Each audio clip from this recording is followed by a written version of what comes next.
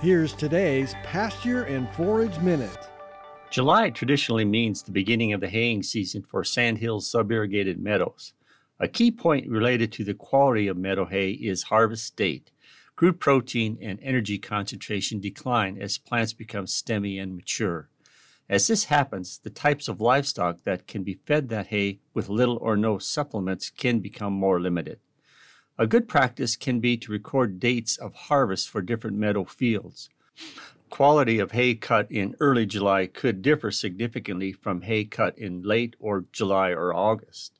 Including notes if hay was impacted by rain before baling can also be useful. This information, along with hay tests, can be useful when making feeding decisions next winter and spring. Also, remember that earlier grazing of meadows will result in a longer regrowth period and extra growth for fall grazing. With some meadows, there can be variation in hay quality depending on the plant species that are present. Sedges and rushes are most common in the wettest and lower parts of the meadow, and these species are lower in quality compared to grasses. The extra rain received in central and western Nebraska this year has been mostly welcome, but excess rain can make some meadows impossible to even get into to cut the hay.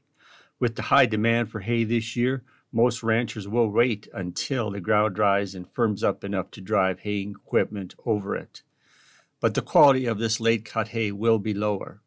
For today's Pasture and Forage Minute, I'm Nebraska Extension Range and Forage Specialist Jerry Volesky.